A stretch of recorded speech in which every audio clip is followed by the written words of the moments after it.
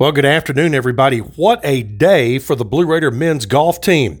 They needed a strong round to put them back into the mix for a top 4 spot in the Conference USA Championship and delivered exactly that and then some in the second round of stroke play earlier today. If you remember yesterday afternoon, I told you how the Raiders tailed off at the end of the first round and were in 10th place, but Middle Tennessee today posted a round of 13 under par 275, which is the lowest round ever recorded in a Conference USA Championship history, to move from 10th all the way to the top of the leaderboard by the end of the day.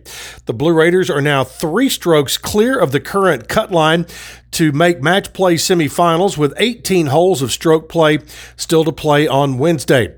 The true freshman, it was a day for the program, Mark McIntyre explained. He said he's really proud of his guys, how they responded and put them back in contention to hopefully advance to match play. The round was highlighted by true freshman Kevin Jeggers with a 65, which ranks as the 3rd best round in Blue Raider history and also in Conference USA Championship history. It matches the Middle Tennessee freshman record that was originally set by classmate Owen Stamper on March 2nd at the Southern Invitational, and vaulted Jeggers into a tie for 7th in the championship at 3 under par 141. Stamper was nearly as impressive in round 2 at the Texarkana Country Club, using a tournament best 8 birdies to card a 5 under par 67 and move into a share of 11th place at 2 under par 142. Senior Tanner Owens continues to lead the bunch with a highly impressive week, following up a 2 under 70 on Monday with a 3 under par 69 on Tuesday to sit tied for 3rd at 5 under par, and is 2 strokes off the pace set by Old Dominion's Gustav Franson at 7 under. Connor McKay is a bit up and down today, but helped spark Middle Tennessee's hottest streak of the day with an eagle on the par 5 16th on the way to a round of 2 over par 74, and Michael Bernard improved from round 1 as well, but still hasn't performed at his best as he turned in a 4 over par 76 on Tuesday. Round 3 of stroke play will be tomorrow.